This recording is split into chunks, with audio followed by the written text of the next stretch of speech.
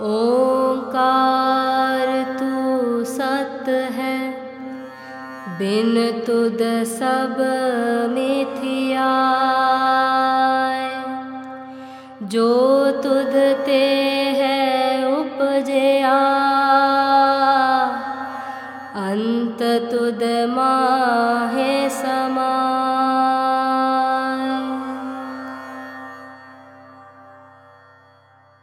इस प्रकृति का मालक, इस कायनात का मालक वो पनप रहा है, वो एग्जिस्ट कर रहा है। उसे ही ओंकार ने, उसे ही परमात्मा ने अपना दूजा रूप वो दिता, जिन्होंने असी महापुरुष, संत जन, फकीर, जो उस रब दे घर दे मैसेंजर कह लो, सेवादार कह लो, वो जो उस रब की नौकरी दे विच, वो जो उस रब का सुनेहा देण वास्ते धरती ते आंदे ने, वो भी उसे ही ओंकार का रूप ने।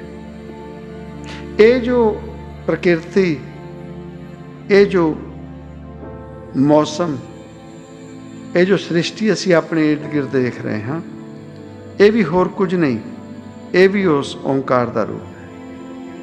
ये जो जिया जंत असी शरीर रूप दे विच अपने इर्द गिर्द घूमते देखते हाँ, ये भी होर कोई नहीं, ये भी उस परमात्मा दे उहदे रूप ने।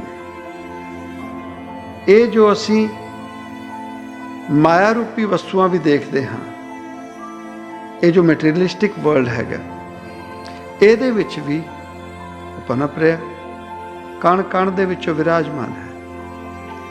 ਇੰਨੇ रूप देण तो बाद, इन्ने अपने वख-वख रूप दिते सानू, निराकार तो साकार रूप। ये रूप देण तो बाद भी असीं उहनूं नहीं पा रहे, असीं उहनूं मिल नहीं पा रहे। कारण कि सच दे विच सानू वो सच्चाई मूल समझ ही नहीं आई। ये जीव आत्मा, ये मनुखी जामा, ये क्यों मिलिया? ये जीव आत्मा की सच्चाई की है? बहुत सौखी जी गल। ये जीव आत्मा की कितनी इंपॉर्टेंस है। ये जीव आत्मा जब तक ये शरीर दे विच है, तां तक ये दुनियादारी, ये लोकाचारी, तां तक ये मोह, प्रेम, ममता। ते जिस दिन ये जीव आत्मा ये शरीर नूं छड़ दिंदी है, ते उही लोकाचारी, उही रिश्ते नाते, उही दुनियादारी, वो सब कित्थे चली जाती है?